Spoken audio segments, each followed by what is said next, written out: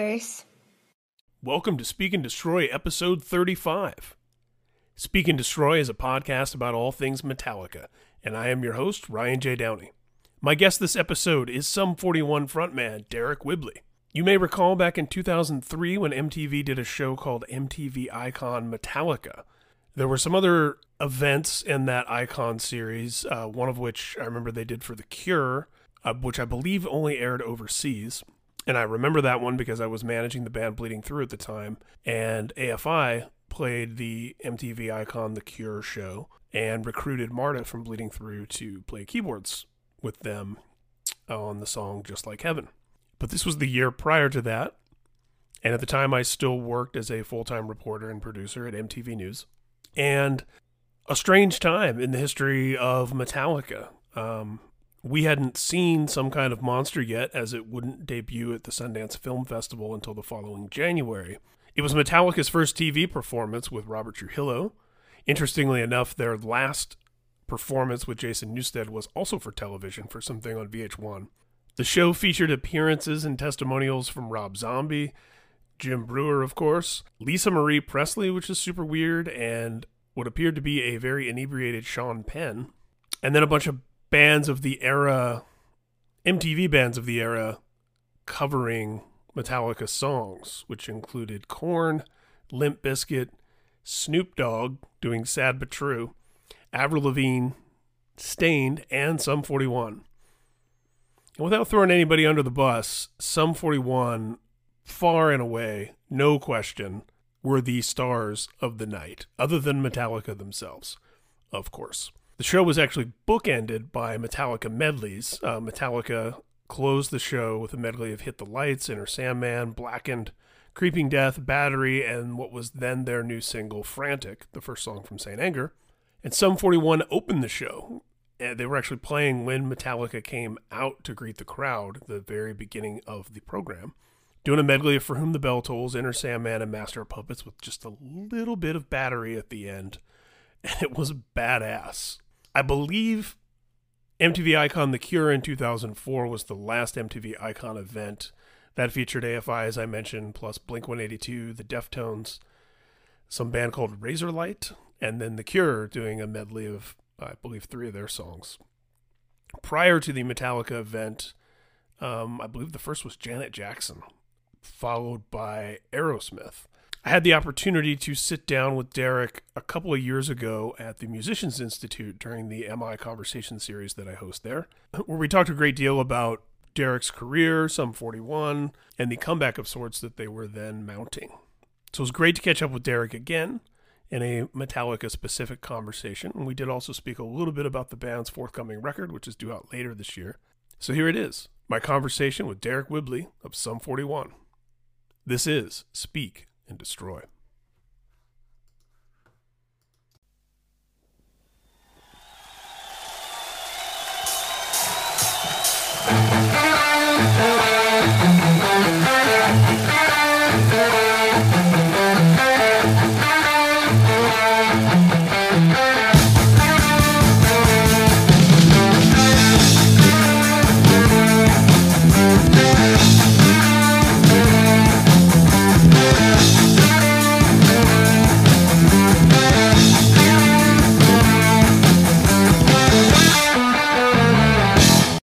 So when I started this podcast, you and Brown Sound were both right on my wish list of guests, given your long and unapologetic and vocal support and love for Metallica.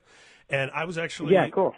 I used to work as a reporter and producer at MTV News, and I was actually at Metallica Icon both during the rehearsal, and then Ian Robinson and I were sitting together, oddly enough, by chance, next to Ricky Rackman in the crowd during the show. Cool. But yeah, I figured MTV Icon was a good jumping off point, and we can kind of work backwards from there. But yeah, sure.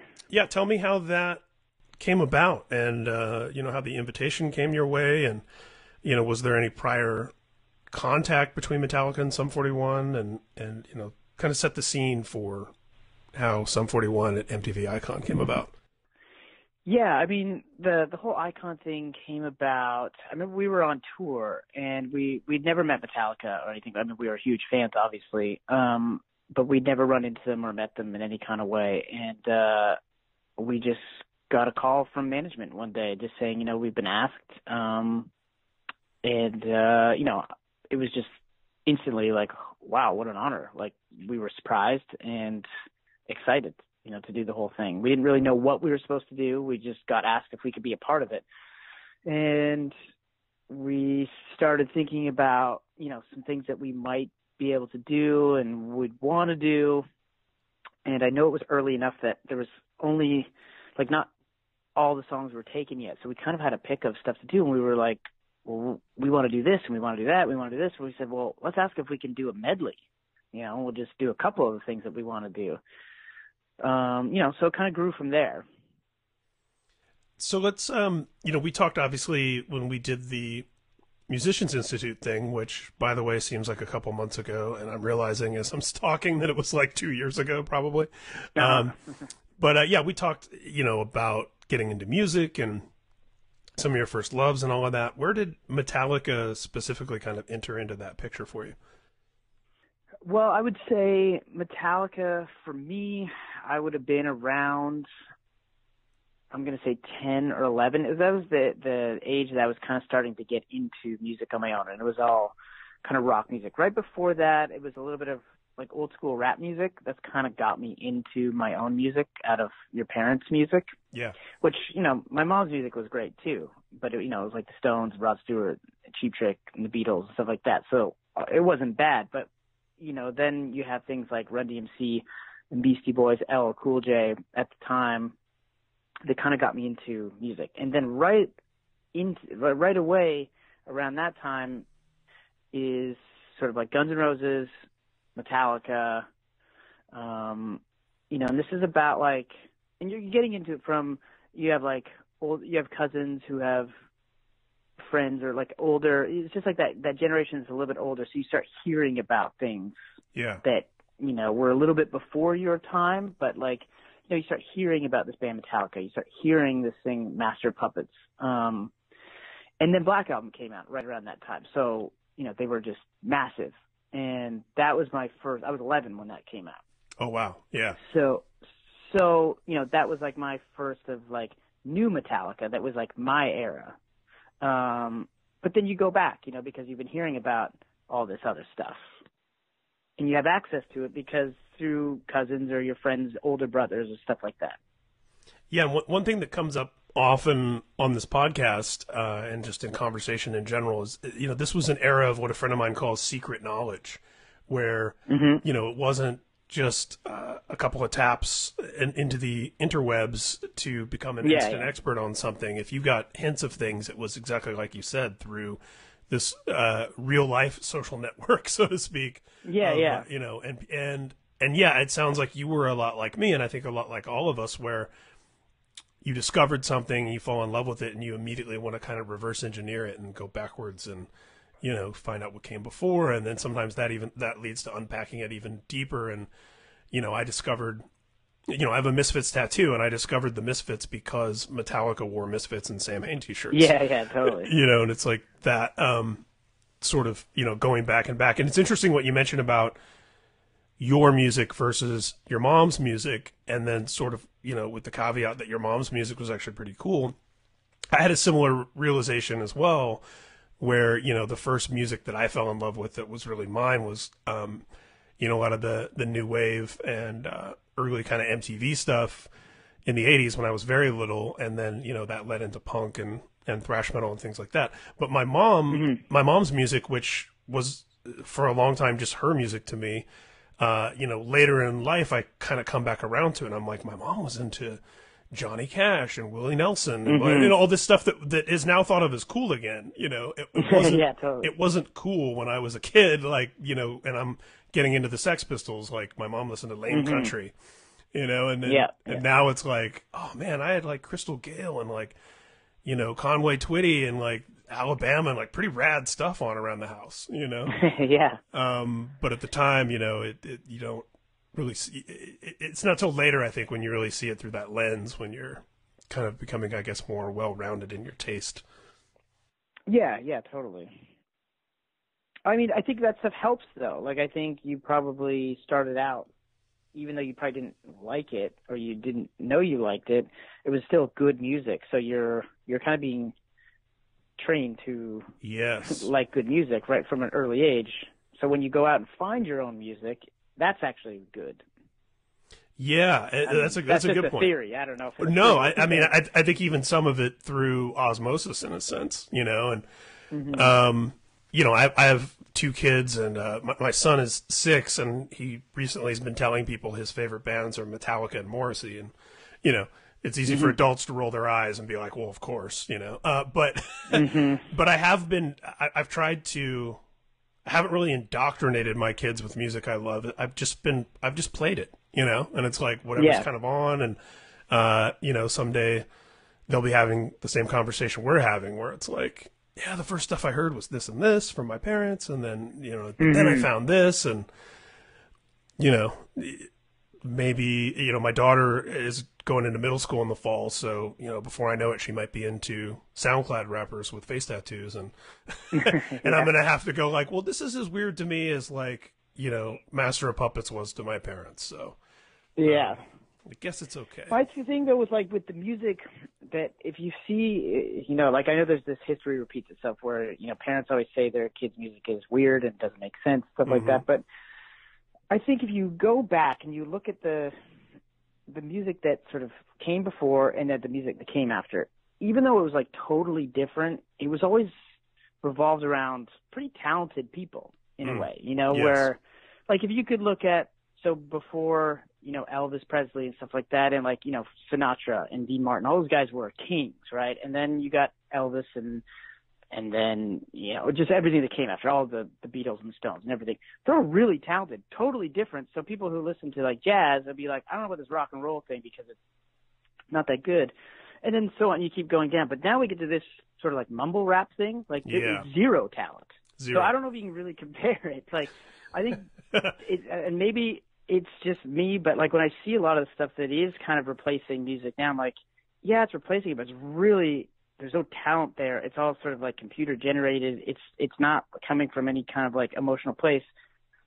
I don't know if it's the same as it always was with music replacing music. Yeah, I mean, you know, as someone who's also a fan of hip hop, you know, it's strange to think that championing the lyricism and the versatility of Rakim and KRS-One, or you know, even Eminem and things like that, that now that's old man shit to even say, you know, like, that's kind of mind-boggling to me. I think you make a great point, in that, you know, as much as somebody might have decried some of the window dressing that came along with some of the culture, or, you know, some of the themes or the misogyny or whatever the issues might have been, no one could ever deny the almost unfathomable talent that it took to do a lot of that wordplay and things like that. And now that is definitely gone. And to me, it gets into like the idea of art versus commerce, where to me, art is about intention and like you said, the emotion. And I think I've always argued that as long as someone has a point of view and something to say, and that doesn't have to be like political or whatever, but just like has something that they need to get across and that they're authentic and passionate about, then it's art, you know. Whereas when it's somebody else who sees someone else's art and goes like, "Oh, that's cool. I could be popular doing that. That could make me cool." You know, that can even become a decent facsimile, but it's never going to have the same potency as something that had that authenticity in the beginning. So yeah, to your point, I mean, man, even, you know, as somebody, I love hip hop beef. You know, even when the Game and Meek Mill were feuding like a year ago, I somehow tune into that even more than like when rappers I like are dropping new singles. I'm just fascinated by that whole element of, you know, all just the different stuff that happens in those contests. Of course, when it's kept on wax, so to speak, there's, you know, when I'm in favor of it. But yeah, when there was the Eminem Machine Gun Kelly beef semi recently, and that was that was rough, because it's like, Eminem is almost indescribably talented, and you knew like the minute that he was going to answer back that it was going to be devastating. And yet I feel like somebody like MGK was able to coast, like he held his own kind of really just with charisma and or goodwill, you know, like he has fans, because it's like you're joking if you want to try to go lyric for lyric, you know, and that's MGK is somebody on the, I guess, the upper tier of the mumble rap thing. There's like some of it that's literally just, I like to say they sound like they're just listing every word they've ever heard. Yeah, that's probably a good description of it. I mean, I don't really pay attention to it too much because it really doesn't speak to me. So, like, you know, I've heard it a little bit, and I just can't get into it, and I don't bother. I don't know anything about it. It's, you know, that's sort of the world that we kind of live in, of like where it used to be you were force-fed music, right? Because you had MTV and you had all this stuff where it's like that's kind of where you got stuff and you had no choice about what was coming on. And you only had so many places you could go. Yeah, now you can go anywhere. Yeah, so now you anywhere. So I just don't have to listen to any of that stuff. So I don't ever hear it. I don't really know much about it. I know it exists, and I know I hate it, and that's about as far as it goes for me. I mean, I did hear that Eminem record when it came out. And I didn't know he was like, you know, calling people out on it. And I didn't really know the people that he was calling out on it, but I know the style of music that he was calling out. And I loved what he did. I loved hearing his record. It was like, oh my God, there's a passionate vocal again. There's like clever rhymes and stuff. I was like, this is awesome. I thought, cause I was starting to worry that like, you just kind of don't know, like I'm hearing all the stuff that's out right now. I'm like, is that good? Because I don't think it is, but it seems like a lot of people think it is. I'm like, am I losing that thing of like knowing what is good? I don't know. And then that came out, and I'm like, oh, there's talent. There's like some clever rhymes. There's a really like passionate and like aggressive vocal, and it's exciting again. All of a sudden, I'm like, yeah, no, this is good stuff now. Yeah, yeah. It's like, oh no, it's still out there. It's how much it permeates. Yeah, and hopefully there is some, you know, like me going back and discovering Diamond Head or whatever through Metallica. Hopefully there is, you know, I mean, and I don't know, because that's been controversial in that mumble rap scene too, where one of those guys got in hot water for saying he didn't care about Tupac. Like, you know, all the old school people were like, what? Whoa, you know, and she's like, I don't care. That's not my shit, you know. And hopefully, though, that there's still some connecting of the dots and lineage that can happen there, because I think that's so important for every genre. You know, imagine if you were the front man for Sum 41 and you were like, Stiff Little Fingers, what Buzzcocks? Who are they? Who cares? You know, like even when you don't necessarily love something personally, there's got to be that respect and that acknowledgement of the architects, you know, of what you're doing. So when did riffing on Metallica songs on your guitar, when did that first happen? Well, that was all around the same time that I started picking up a guitar. Was around the same time I was getting into music. So soon after I started discovering, like, you know, like I said, 10, 11 was when I kind of got into rock music.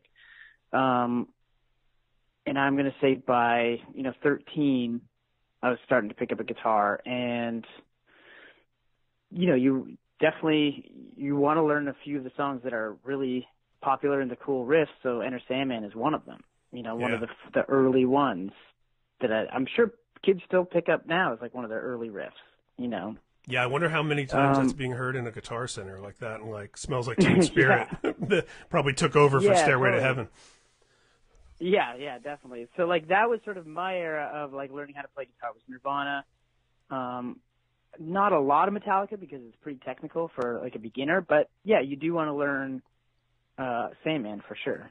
Yeah, and Enter Sandman, part of the genius of it is it's kind of just one riff for 5 minutes.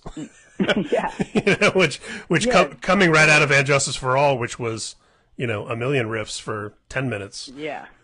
It's pretty genius. And a lot of people don't recognize this necessarily, but that's a Kirk riff too. Oh yeah, I know. Yeah, which is awesome.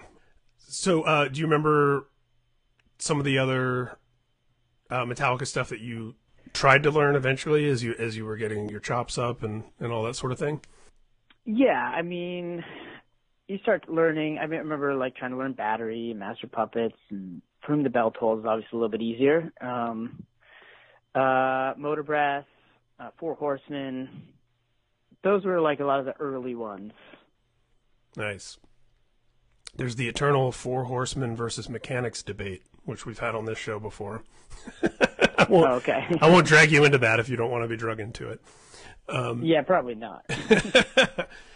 So when you were first playing with other people, was Metallica something that kind of got tossed around the practice room or warming up, or what were some of the common bands and songs that were first sort of bandied about when it was you and somebody else? Like in the early days? Yeah. Like, I guess depends on what era of Sum 41, or is it me? I started Sum 41 pretty early, so... Right. I mean, it's kind of, that's been your thing, like, since the jump. Since 10th grade. So I was I was 16 or 15, basically, when we started. So I was only, like, playing guitar for a couple of years before Sum 41. And in the early days, it was... I mean, I wasn't very good, we're just still learning. So the biggest thing that I was learning at the time would have been Nirvana, and Metallica is kind of like a dream to get to at that point. And that's what's great about Nirvana and a lot of punk and hardcore in general is that accessibility. And I mean, and Metallica has that too, in the sense that, when hair metal bands were making such a big deal about their image and all that, and then Metallica's like, we're in ripped jeans and t-shirts, we look like the audience, that was a certain form of accessibility. And certainly they have a punk spirit, and it's in there, it's baked into their recipe somewhere. But well, that's why like a song like Motor Breath spoke to me like early on. I always felt like it was like that was similar to a lot of punk rock, that I was listening to.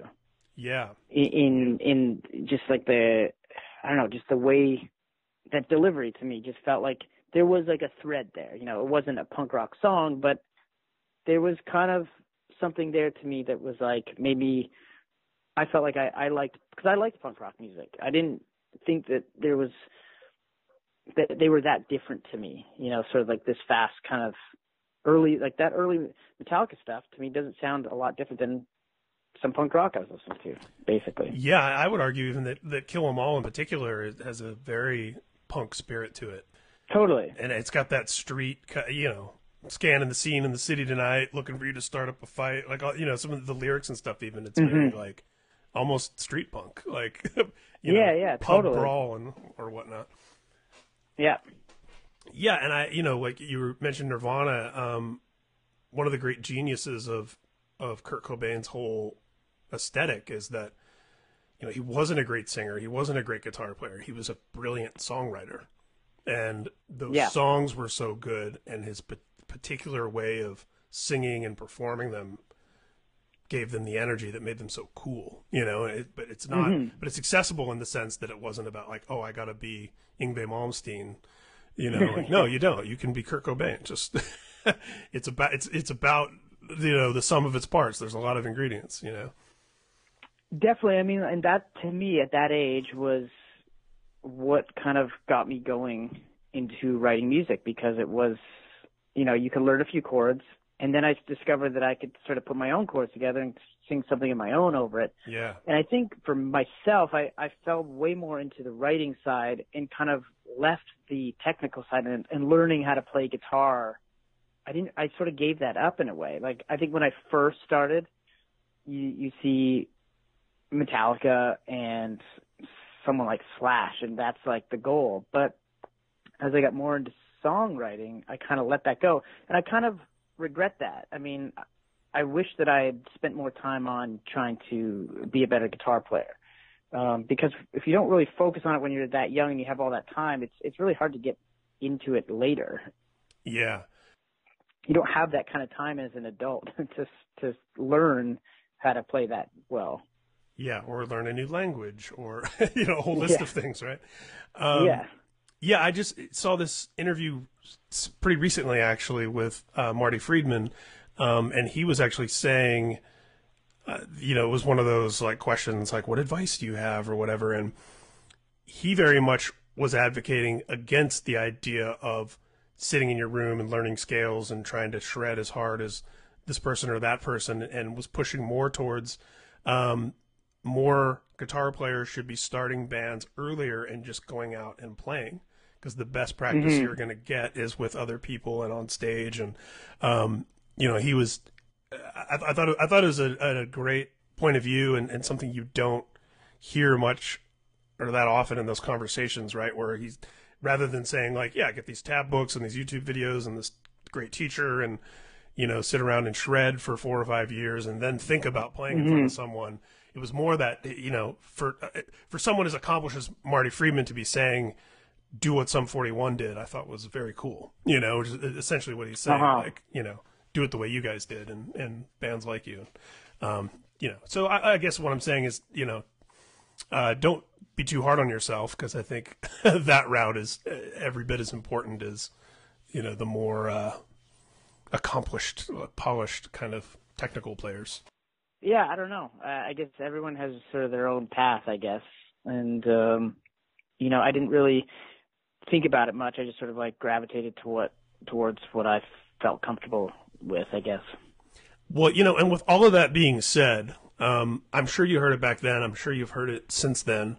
And this isn't to, talk shit on anybody else, but by far, Sum 41 stole the show at the Icon thing. I mean, there was literally no competition, no comparison. Really? I did not necessarily agree with that, but I mean, thank you. I mean, it's the most memorable performance. It's the one that stands the test of time. It's the one people talk about in a positive way. And I think that's cool.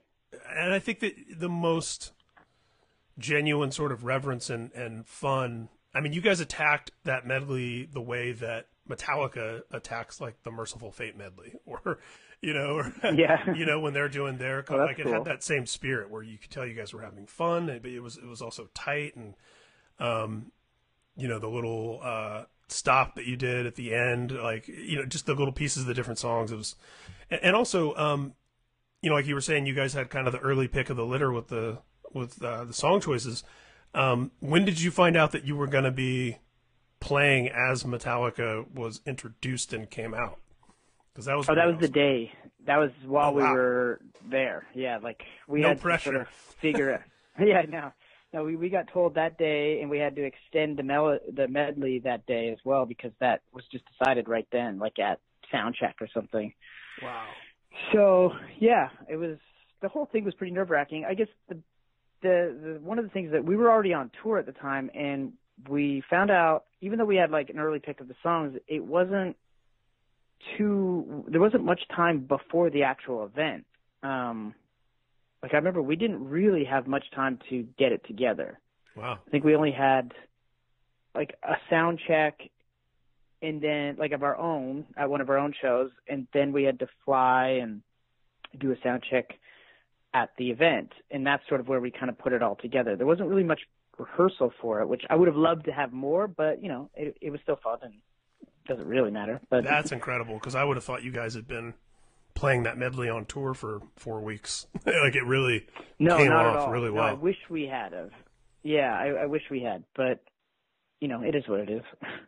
I felt like we were still kind of like, I remember we were running it over in the little trailer backstage before we went on, and it was, nerve-wracking. We're kind of like, we have it, but we don't totally have it. It was like a couple days of rehearsal. So when you're playing a gig like that, obviously it's, far from the norm on a lot of levels. When you're on stage there, are you playing to the crowd in the room? Are you playing to people watching at home? Are you playing to just the 4 guys in Metallica? Like what, where's your head at when you're in that environment? I remember that environment, my head was everywhere. I remember just like not knowing what to focus on, and just there's so much that was happening, and Yeah, I mean, you go out there. It's one of those things too. Like, even if you rehearse it a bunch of times, the second you go out on stage on something like that, it all goes out the window, and you kind of like, what am I supposed to do again? Like, what's the first line? What's the first riff? Like, you kind of just, you know, unless you played it live a bunch of times, no matter how much rehearsal you have or how much you think you've got it down, it all goes out the window.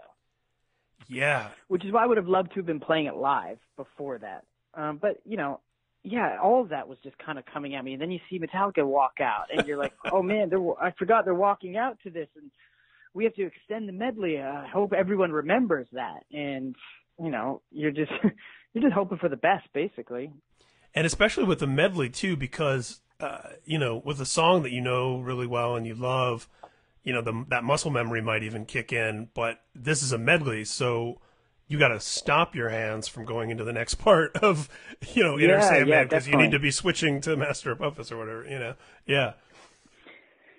Yeah, it's definitely kind of it can be weird. But yeah, I don't know. It was definitely exciting, fun, cool, and nerve-wracking at the same time. All the emotions I would imagine were associated with it. That's pretty awesome.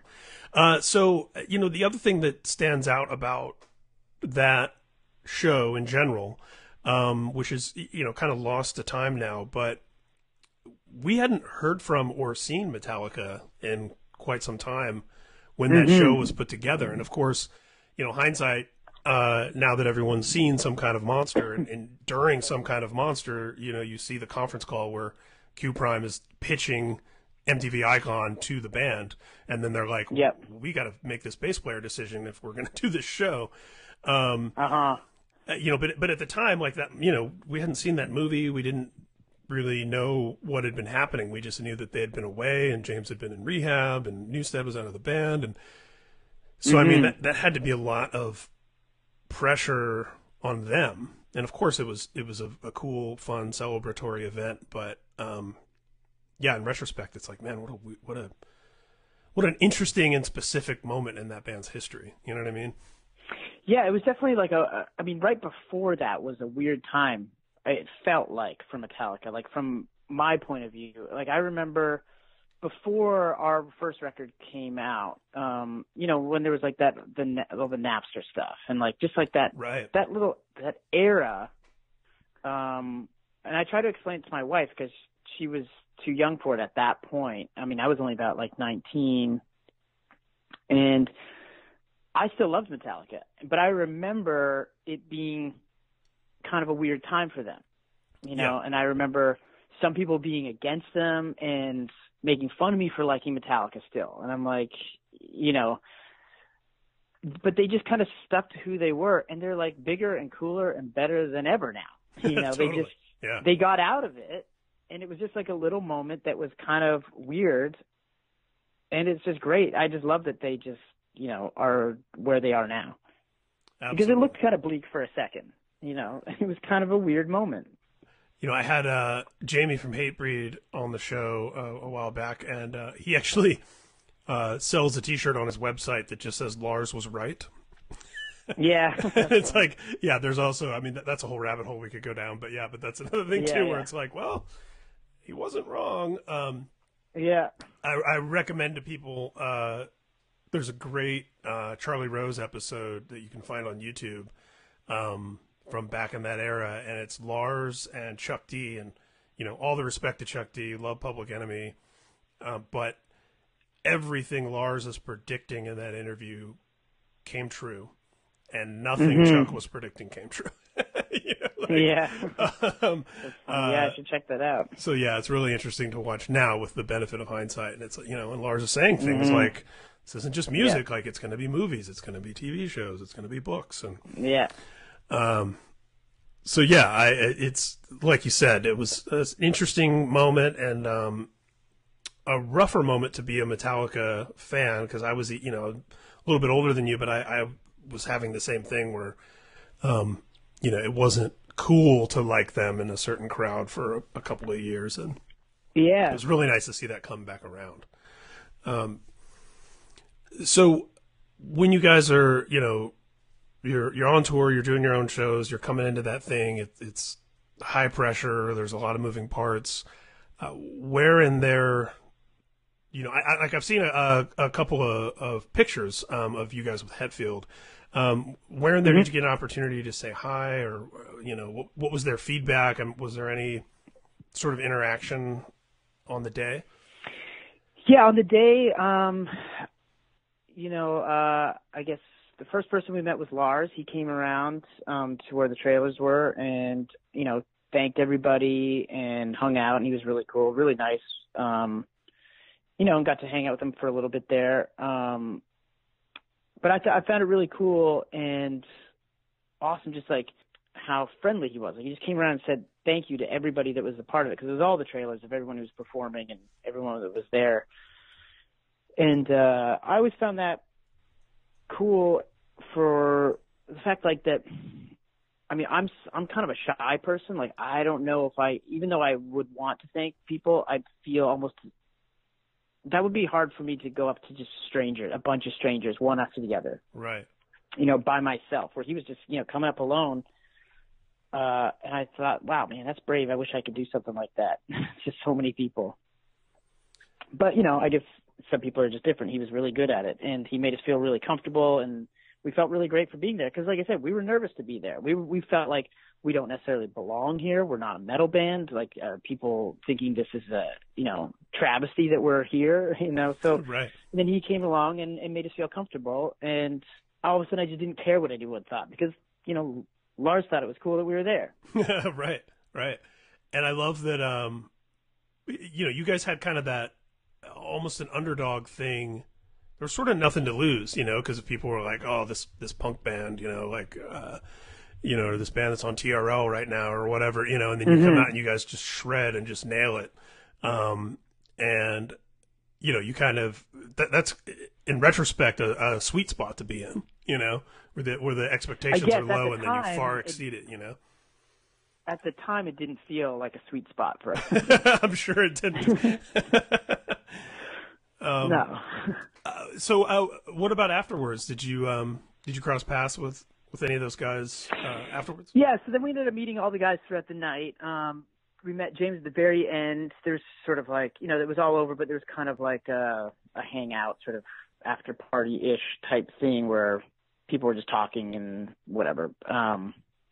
Everybody from the whole event was there, meeting everyone. And we saw James and went up and had a, 5-minute conversation with him or so, and thanked him for having us there. And he was a lot taller than I thought he was going to be. I thought he was a big guy, but man, yeah he is a larger than life guy.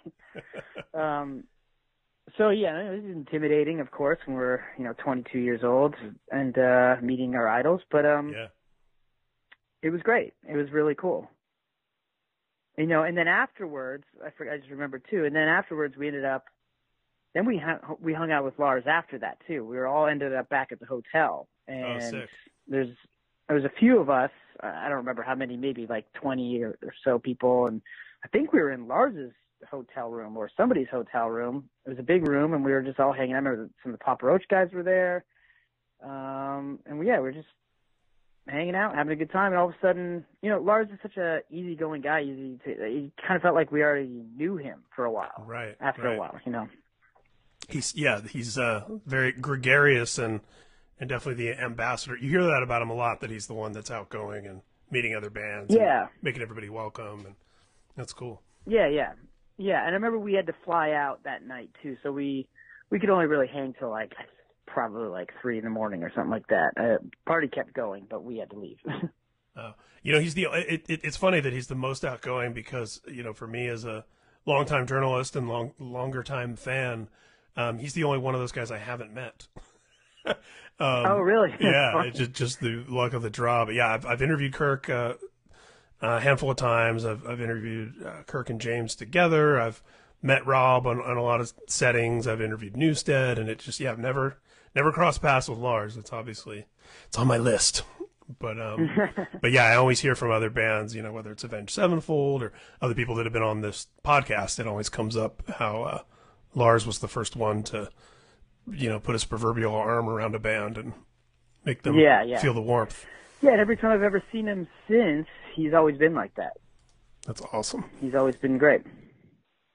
I will say, I'll only say this here and only say this to you because I'm 100% sure that this is not related to Sum 41. But the last time I moved, I came across my laminate from MTV Metallica Icon, and I posted a picture of it on Instagram, and Kirk Hammett commented, and he just wrote, "No comment." So, like I said, I only bring that up because I know it wasn't about Sum 41. But there were some disappointing and strange performances that evening. And like I said, you guys were you're the one that's remembered and that was, kick ass. Worth finding on YouTube, which it is on YouTube, kids. If you haven't seen it or haven't seen it in a while, go check it out. While I've got you and while you're on a Metallica podcast, the press release that went out from Hopeless about the record you're putting out this summer described it as your most aggressive and heaviest record that Sum 41's ever done. So maybe we can connect the dots somewhere from the old school Metallica and influence on the band and where things are at in 2019. What can you tell me about the record and the aggression and the sort of output of emotion that's happening? Well, I mean, for me, it's always difficult because to me, it's just the songs that I'm writing. But I don't know, I guess I wrote all these songs. I started writing a lot of this stuff while I was on the road and just in hotel rooms and on the bus and stuff like that. And everything I write is always, it's meant to be played live. And, as I'm coming off stage on this last tour and everything that is, I don't know, I guess I'm seeing the reaction from the fans and it's just inspiring. And I just wanted to write music to get back out on stage to. And I guess it came out sort of more aggressive and fast and I don't know, just kind of heavier, I guess. I've always had that influence. Like I said, Metallica, like I like that kind of sort of thread, that line between, it's not, I definitely would not say it's metal for me. But I like having the element of kind of heavier, but fast, something that has kind of like a punk rock vibe to it, I guess. I don't know. Again, it's hard for me to describe it, but I think my influences just come through on it, I guess. I don't know. Yeah, and there was obviously a bigger gap in time between Screaming Bloody Murder and 13 Voices, which was the last time we had an opportunity to speak was on that record cycle. This one's coming out a lot quicker, and it seems like there's a momentum and kind of a continuity that's happening within the band. I would assume that that's a positive sign that things are harmonious and the band is fun for you and, all the things you want to be happening are happening.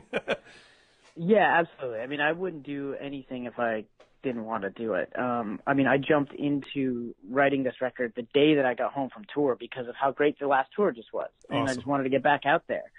And yeah, the band is playing together better than ever. I mean, we're a 5-piece now, which we had just kind of become a 5-piece on the last record, but we didn't record as a 5-piece. So we kind of learned the band, how to be a band while we were on the road. So when we were finishing the tour, it was like, well, this is the best the band's ever been. Let's go into the studio now, or as soon as we can, and just get back out there. And this is the second record that you did it at your place, at your home studio? No, I've done a lot of, I mean, for the past 4 albums, they always end up mostly done at the house. They always are kind of half somewhere else. Oh, gotcha. But I did, the thing that I did more this time is that I actually mixed the album myself. Oh, wow. So that was done at my house as well. So it did feel like a lot of it was kind of done at the house. This is the first time I've ever mixed a whole album. That's awesome. And that was just sort of by accident. It kind of just sounded finished as I was making my rough mixes. We were going to decide who should mix this. And once I put it all together and listened back to it, everyone said, it is mixed. And I was like, I don't know, because I'd been hearing it too much, so I kind of didn't think it sounded that good anymore. My ears were kind of blown out. Yeah. And everyone said, it sounds finished. I'm like, it sounds like a rough demo to me. I don't know. Well, that's awesome. I was going to ask, because you've Sum 41's recorded at some legendary studios, Sound City, which is a whole documentary about, and Ocean Way, what are... East West is one of our favorites. Yeah. There's got to be, obviously, a lot of advantages to doing things more on your home turf. And what would you say that you learned from some of those bigger studio experiences in terms of what to do and also what not to do that you're now able to apply at your own place? Well, I think the biggest reason why I wanted to do stuff at home is because I don't like to wait for other people. And I find when you're in studios and you've got other people, you're always waiting on somebody to do something. Yeah. But when it's all your stuff, your gear, and you're doing it by yourself, you just the workflow is so simple and so quick. And I would hate being in a studio knowing that I can get something done, but the engineer's got to go do something, or there's just something, their attention's being taken away somehow. And then you need the assistant to get the tape machine, all this stuff. I'd rather just have my own gear that I know how to use and just push record, when I want. Before we spoke today, 'cause of course this record also features Frank Zumo, who I love, great dude, and I love him as a drummer. In anticipation for this conversation, I came across a video of you playing solo and doing the Metallica medley at Lucky Strike Bowling, I think. Oh yeah. And dude, hearing Frank, man, it's, For Whom the Bell Tolls, just him doing the he just hits so hard and it's so consistent. That was a treat. Phenomenal. I must recommend that as well. People should go find that because he sounds so good playing that stuff. He's a great drummer to play with. He's a great guy, and he's family at this point. Indeed. So, what does the rest of this year look like for you, generally speaking? Is it, put the record out and get back out there? Yeah, well, the record comes out July 19th, and then, we're on the road. We're going to Europe in a couple of days for festivals, and then the rest of the year is just touring. We're going to do North America mostly this year. The new year is going to be, full world tour. Nice. Well, I got to ask you this, since we were talking about you mixing the record. Does that give you the itch at all to start mixing records for other bands? I don't know. Possibly. I actually prefer mixing than I do producing. Mixing is really fun, and I really enjoy it. And I don't know. Yeah, it's not like I'm actively going to start looking for bands to mix, but if something came along, I would love to do it. That's awesome. Well, dude, I appreciate you making the time to do this. Like I said, you were a wishless person. I thought it'd be really fun to talk about that show and talk about Metallica in general.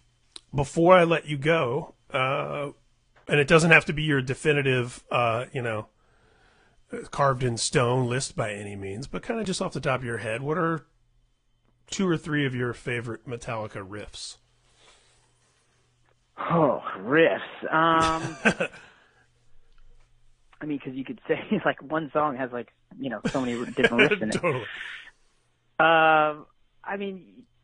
I know it's so obvious, but Master of Puppets. Some of those riffs. Yeah. I always think that song is that's obviously the reason to me why they just are who they are. When that came out, you just can't compete with that. I'm looking at Master of Puppets as a song for when it first came out, not as we know it now, where it's obvious one. But imagine hearing that for the first time, which you probably did. I was, when it came out, I was 6, so I didn't hear it at the time.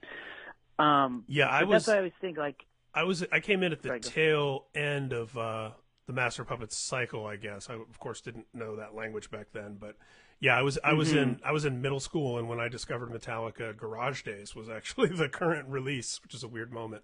It was a cover record, but yeah, I always argue, if aliens show up on Earth and they're like, "What is Metallica?" Master of Puppets is the song you play someone. Exactly. It's the so explanation. Yeah. So yeah, how many riffs are in there? that's all of them right there. There's enough in there. But I love Blackened. Yeah. That's a Newsted riff. It's Jason Newsted.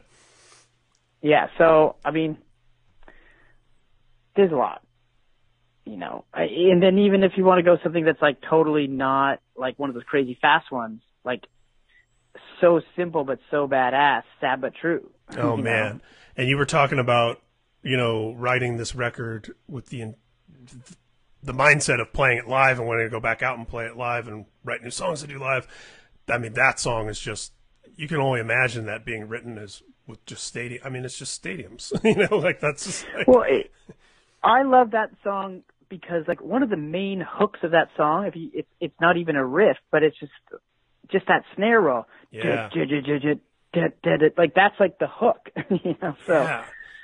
You know what I love about that snare roll too is, you know, for a lot of cover songs, drummers can kind of do whatever, right? Like if, you know, for a lot of famous rock songs and stuff, you gotta have the riff and the vocal melody and that's the cover. But yeah, you can't cover Sad But True and do different drum fills. Yeah, totally. It's gotta be those fills. Totally.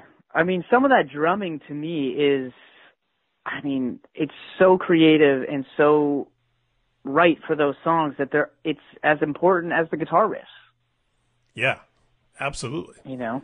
Absolutely. And it makes you go, oh, okay, I guess that insane, meticulous overthinking that they did on some of those parts, making that record for a year or whatever, like it paid off because that record's still selling, you know, 3,000-4,000 a week when no records are selling. Yeah, so totally.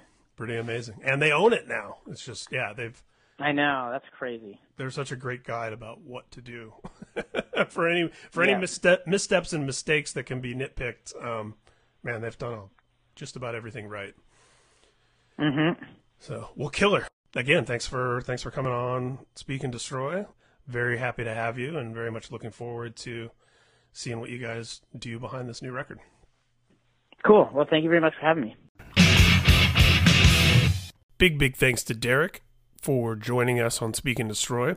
And look out for a future episode with Derek's bandmate, Dave Brownsound, guitar player from Sum 41 and Metallica superfan, who was actually, during that MTV Icon performance, wearing a Bad Brains shirt. That conversation has already happened, and it was awesome, and will be unleashed at some point down the road after this one.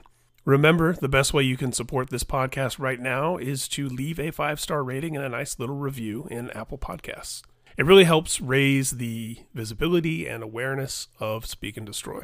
You can find Speak and Destroy at speakandestroy.com, as well as on YouTube, Instagram, Facebook, and Twitter.